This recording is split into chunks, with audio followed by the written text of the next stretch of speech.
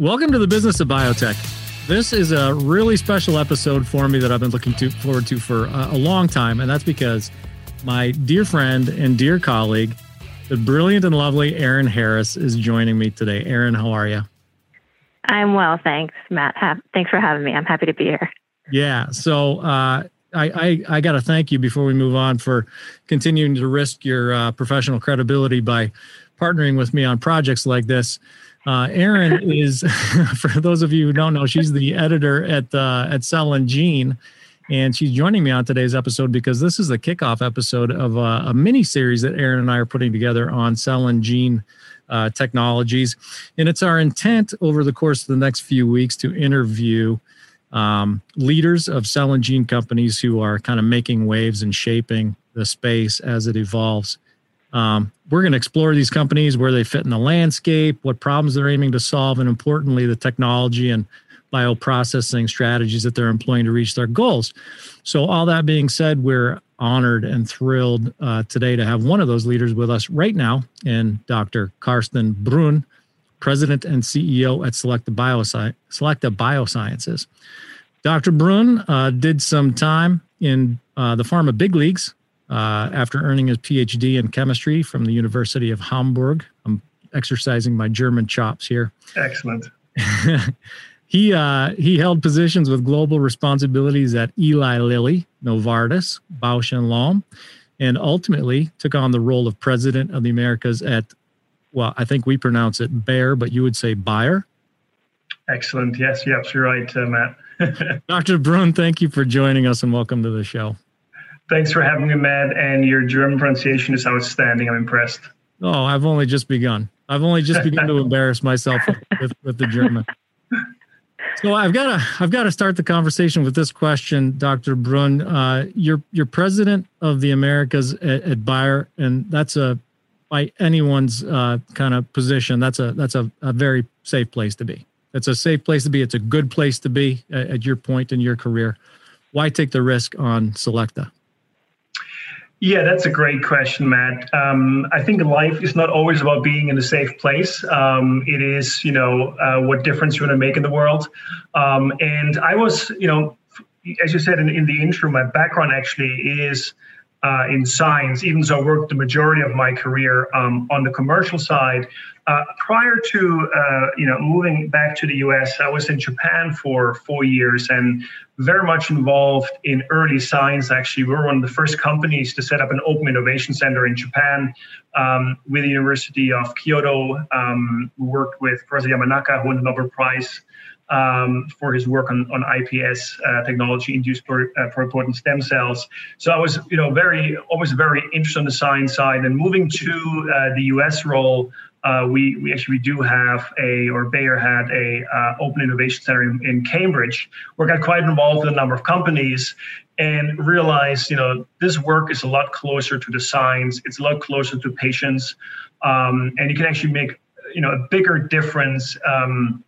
As the organizations are smaller, it's faster decision making, and that really, got me to rethink kind of my priorities, and I decided to move back. And I haven't always worked in big organizations. I worked in a small biotech before in Switzerland, actually, and I worked in a privately backed company, mid-sized, Bausch & Lomb. So I wasn't always with the large companies, but I've always enjoyed the entrepreneurial side of things. And I think even my time when I was, and as you said, I did time when I was in big pharma, I never had the typical, big staffs. And I always worked very, very pragmatic, not very bureaucratic.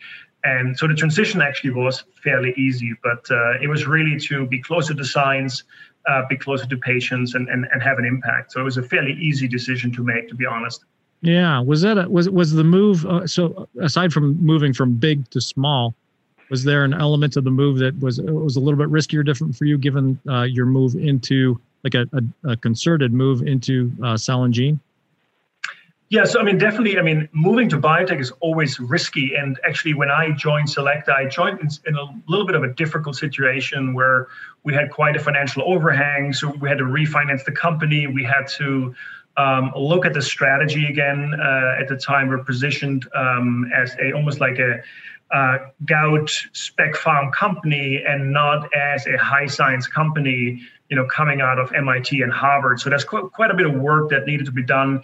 And there's always the risk to run out of money. So yeah, you financially, you take financial, risk, obviously, but it's also extremely rewarding if you're able to turn around and have an impact, actually. So yes, there is risk, but I think it's very calculated. Obviously, one of the reasons I joined Selecta, it's a platform technology which is applicable very broadly.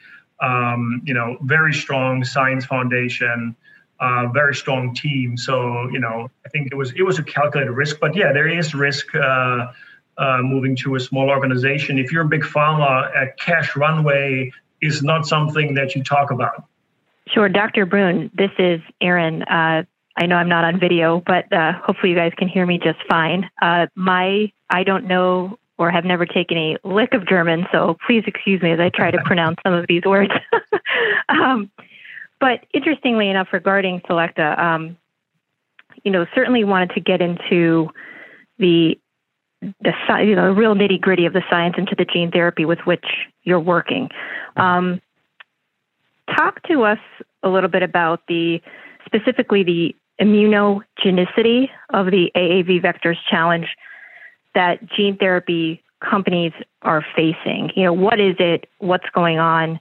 And what solutions are out there specifically as Selecta is addressing it? Yeah. So, gene therapy has made tremendous progress, right? There was a lot of question marks in the past, and I think there's a number of products on the market. There's been a lot of M&A activity, so it's kind of gotten mainstream in a sense, also big pharma getting in this business. And what has emerged, at least for in vivo applications, that AAV vectors are used primarily in vivo. And they are highly immunogenic, which means that if a patient's exposed to the AAV capsid 1s, they develop very high titers of neutralizing antibodies, which means they cannot be given a second dose, right? And AAV vectors are actually not self-replicating. That means they dilute over time, and you lose, in simple terms, you lose the therapeutic benefit over time as well, and you cannot give a second dose currently. So that's really one of the key limitations, actually, with AAV vectors, that you have such high titers of neutralizing antibodies that you can dose a second time once the expression of the transgene goes down. And that need we're trying to address with our technology. Great. Okay. And where who specifically is receiving this treatment? Where are we with the trials? Can you talk to us a little bit about that? Yeah, so maybe I step back a little bit. In terms of Selecta itself is an immune tolerance platform company. So we apply our technology, which is called ImmTOR, to a number of different areas. So we actually have already one asset in a different area in phase 3 clinical trial. So there's quite a bit of safety data available already. But specifically for gene therapy, we are in the preclinical phase. We have, I would say, fairly compelling data in rodents and non-human primates, where we were able to show that if you combine our platform technology with an AAV vector, you're able to prevent the formation of those neutralizing antibodies, basically, that make it impossible to give a second dose.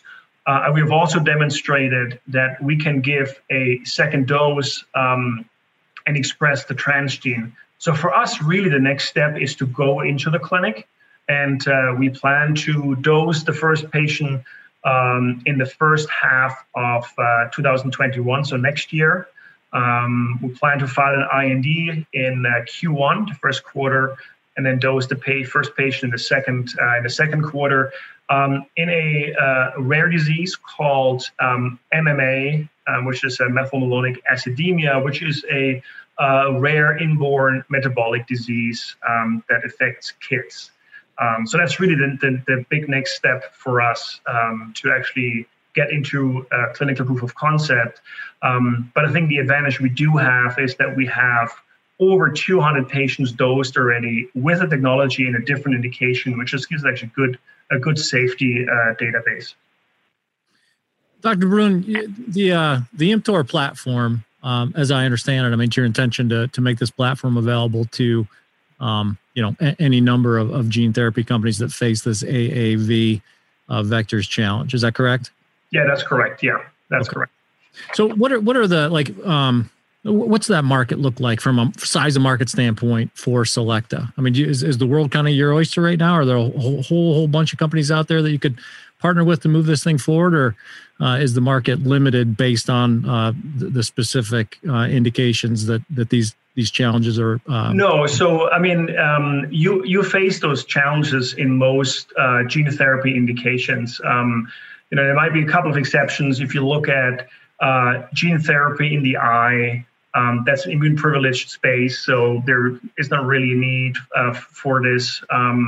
But in I would say in all the liver-based diseases, at least, which many of those diseases are liver-based, or neuromuscular disorders, so it's a pretty big market, and pretty much every company that's using AAV is basically experienced this. Now it's interesting when you have some of the other folks on this show in the next couple of weeks. It'll be interesting to see their level of acknowledgement, because oftentimes in the past it was more, can we make this work? Yes or no? And the answer is yes. So gene therapy works.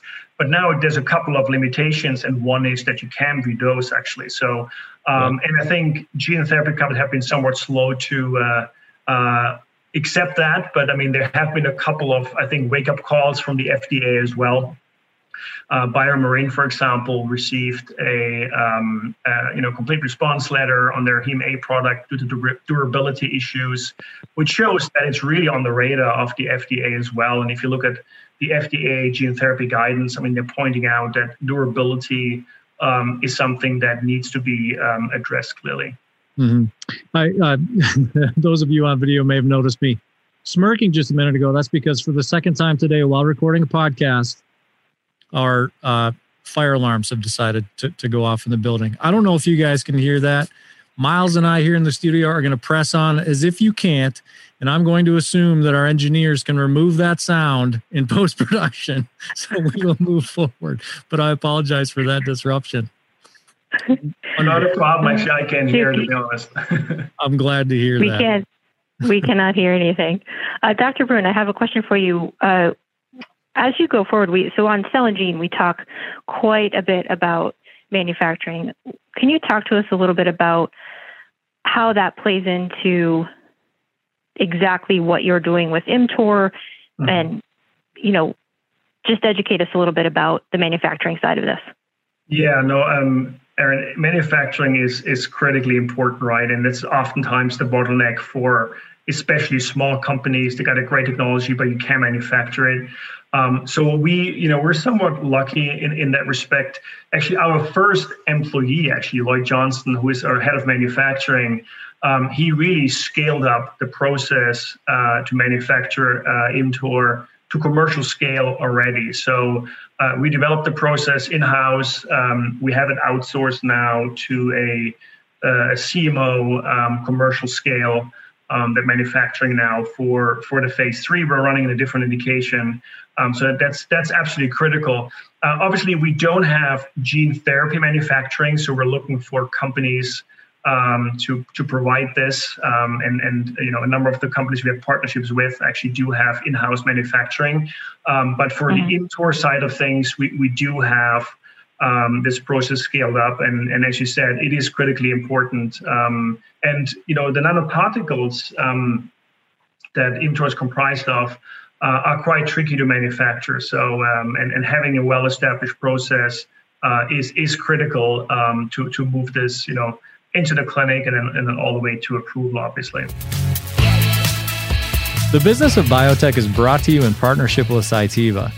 Together, we're committed to helping the leaders of new and emerging biopharma companies navigate the financial, organizational, human resources, and regulatory waters you'll encounter on your way from discovery to the clinic and beyond. Check out a host of useful resources for biotech leaders at Cytiva's Emerging Biotech Accelerator at cytivalifesciences.com/emerging biotech. That's CYTIVA lifesciences.com/emerging biotech. Sure. The well-established process that you just mentioned, to date, what would you say are the top components of that process? Have you perfected it? And if not, as you move into your next steps, as you mentioned in 2021, throughout Q1, is there anything that needs to change or to be, progressed a little bit? Where are we with that? Yeah, so I make this sound so easy. This was a lot of trial and error, and this was actually before I joined, just to get a formulation to work and then scale it up. Obviously, is tremendous work. But the process actually is already scaled up. So we actually are manufacturing already ImmTOR for the phase 3. And are also now, it's more regulatory work now to get this, FDA certified, if you like, full GMP. Sure.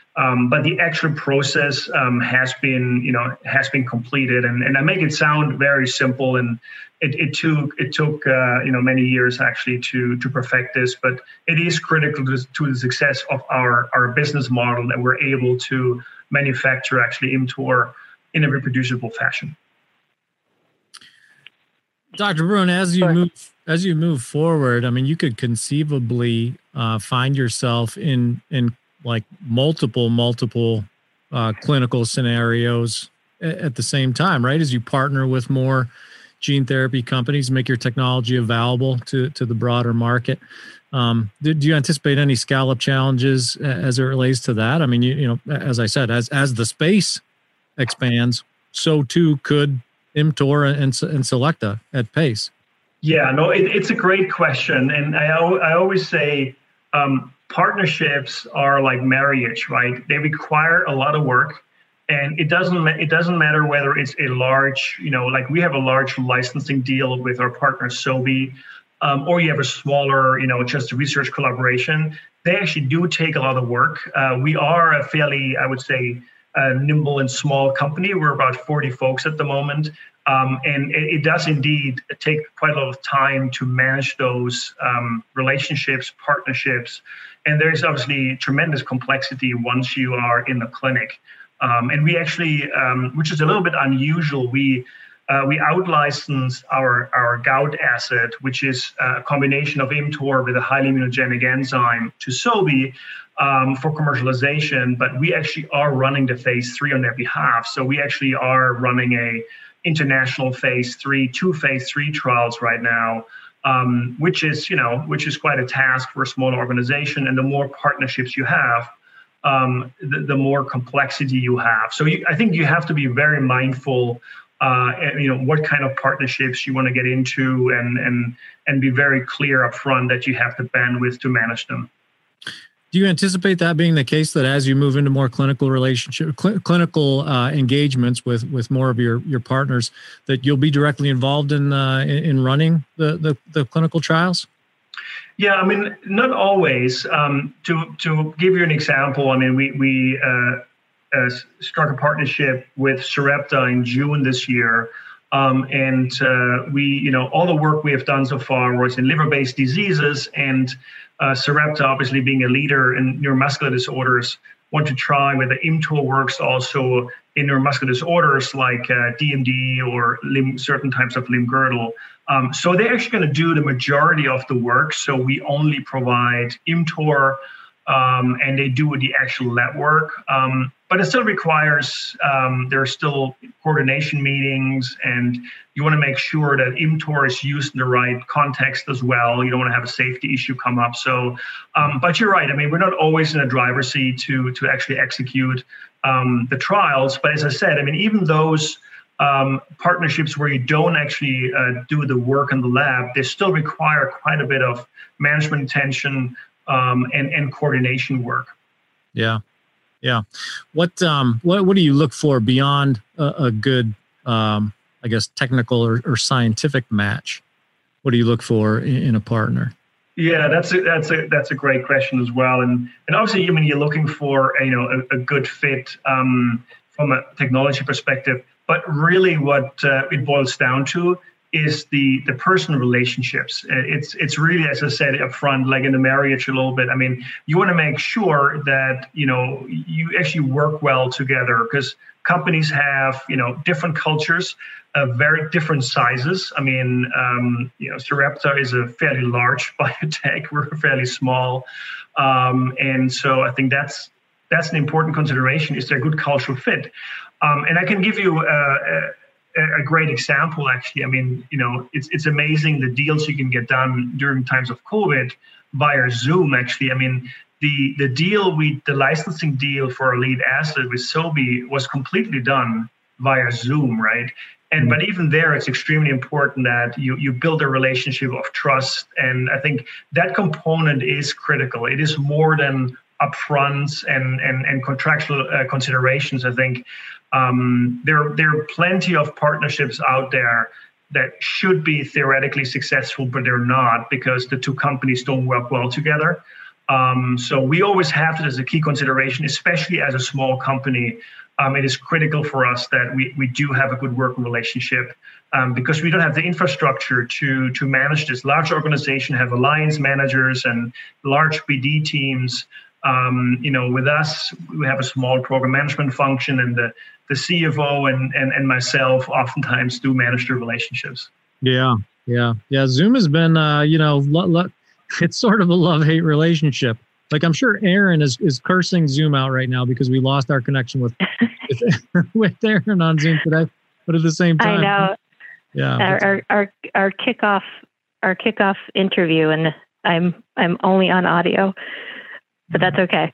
So, Dr. Brun, in addition to Sarepta, what are some of the other gene therapy companies that you're collaborating with, and what are you working on together with them?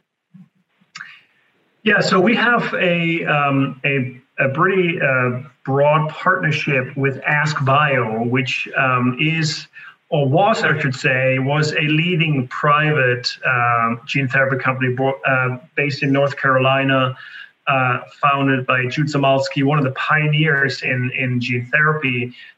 They got recently acquired by my old company, actually, by Bayer.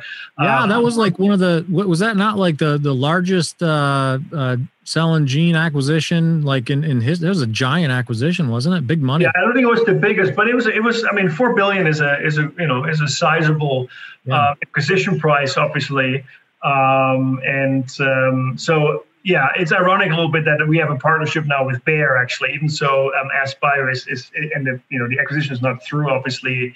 But so we have two partnerships with AskBio. One is a straight licensing deal where we gave exclusive rights to ImmTOR for AskBio's lead indication in Pompe disease.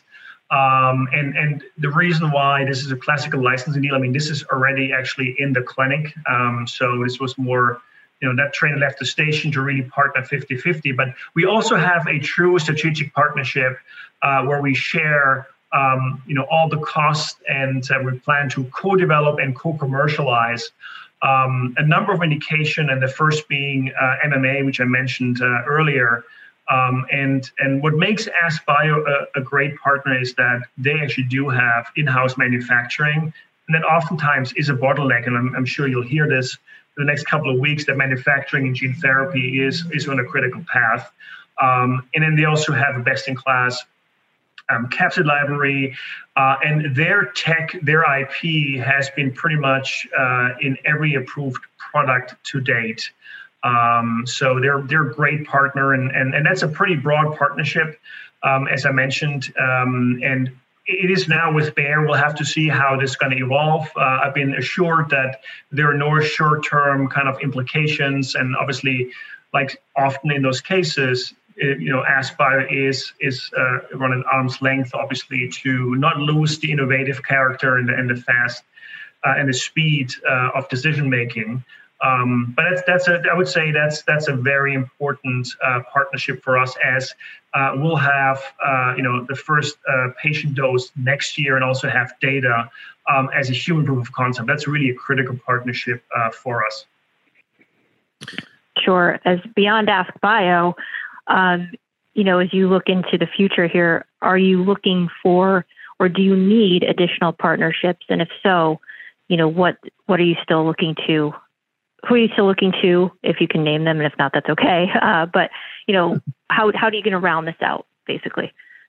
Yeah, I mean, obviously, I can't comment on any kind of BD activities, but I think it's important that obviously it's always desirable to have your own products from a value creation for a biotech. So we do have a proprietary program in that it's wholly owned in OTC deficiency, which is another rare inborn metabolic disease in kids. And so there's definitely, a desire to have our own products and potentially even license some products in as well down the line. But partnerships are critically important, obviously, as a platform company. You can pursue everything. We would like to pursue indications where we think there's a great fit, like a rare indication where we can develop this either by ourselves or with a partner like an AskBio. But of course, there's also the opportunity to partner with larger company as well, and that's like we've done with Sarepta. I mean, we've kind of partnered with the leader in the neuromuscular space. So I think business development will be always as part of the equation. But we don't want to be a partnered-only company either. So we definitely want to retain rights to indications that we feel are interesting for us, of high value, and that we can commercialize ourselves as well. I think that's important. It sounds like you're buttering both sides of the bread there, Dr. Brun. I like it. Trying, Matt, trying. Partner with companies. I mean, what a fortuitous time to partner with Ask in advance of that Bayer acquisition, which was such a testament to the value of this space, I think, to bio moving forward. It's an incredible time, and your company's in an incredible place, I think, on the landscape. Take advantage. Yeah, I think we're in a unique position for now. That's right. But biotech lives with data, so we'll have to generate data now to show human proof of concept. But we are indeed, I think, well positioned to leverage our technology and make a real impact in gene therapy. I mean, we're not a classical gene therapy company, but we can really, help transform and ensure that more patients can benefit from gene therapy. Yeah, indeed. Yep. What's the next big step for Selecta? We're running short on time here, so I want to give you an opportunity to give us some concluding thoughts on what's next for Selecta and where you're headed from here. Yeah. So obviously our next big thing is gene therapy and generating data. I think that's really the next big thing for us. And 2021 is going to be a critical year for us, where we are, hopefully by the end of the year, knock on wood, we'll have some initial data. So that's really big for us. And that opens up a lot of, different avenues for us in terms of partnerships, having our own products. I would say that's very important. But also, being a platform company, and we didn't talk really about a lead asset, which is in chronic refractory gout, obviously a very different area. But there we have demonstrated that we're able to combine a highly immunogenic enzyme with ImmTOR, which means this enzyme you can give alone, basically, and with ImmTOR, it's tolerated and you can give it over a couple of months. And we're trying to replicate this now in additional indications. So we're also excited to combine ImmTOR with an IgA protease, which is a bacterial protease, also highly immunogenic, which we intend to use to treat IgA nephropathy, which is a significant unmet medical need. Very similar principle to our first asset in gout. In gout, you're basically trying to debulk patients of zero uric acid deposits they have in tissue. In IgA nephropathy, you're trying to basically debulk patients of IgA1 deposits in the kidney, actually. So it's very similar. So that's big for us as well, to really transfer the learnings that we had onto other therapeutic areas. And we're also expanding into autoimmune diseases as well. So we are trying to address indication, liver-based indication, primary biliary cholangitis, we're basically trying to restore tolerance to an autoantigen. So that's basically the next step, almost the holy grail in immunology. You're trying to restore self-tolerance of the body to something where you developed an autoimmune disease. But that's a bit further down, obviously. I mean, in terms of real clinical milestones, it's gene therapy, it's IgA nephropathy. And as I said in the intro, as a biotech, you're always judged by your run rate. And through the deal with Sobi, we actually do have cash to execute all those programs into early 2023. So the next year is going to be critical for us and transformational for us. I'd say, I mean, well positioned in that, I haven't been around the block too many times in my role here, but I've been around the block enough times to have picked up on the value of diversity, breadth, and having many shots on goal. And it sounds like your company is certainly well positioned in that manner. We sure hope so, yeah. I mean, as I said, obviously we're going to be judged by our data at the end, but we're very excited for the year to come. Cool. We'll be paying attention. We'll be watching, and I'm sure you'll want to pay attention to this mini-series too, because we're going to be talking to a whole bunch of super interesting cell and gene companies that might be of interest. I'll be following indeed, yes, for sure. Dr. Brun, it's been a pleasure to have you and an honor, and we appreciate your time. Thanks so much for having me, and thanks for having me on your first edition of this. Fantastic. Thank you. Yeah. So that's Aaron Harris and Dr. Carsten Brun.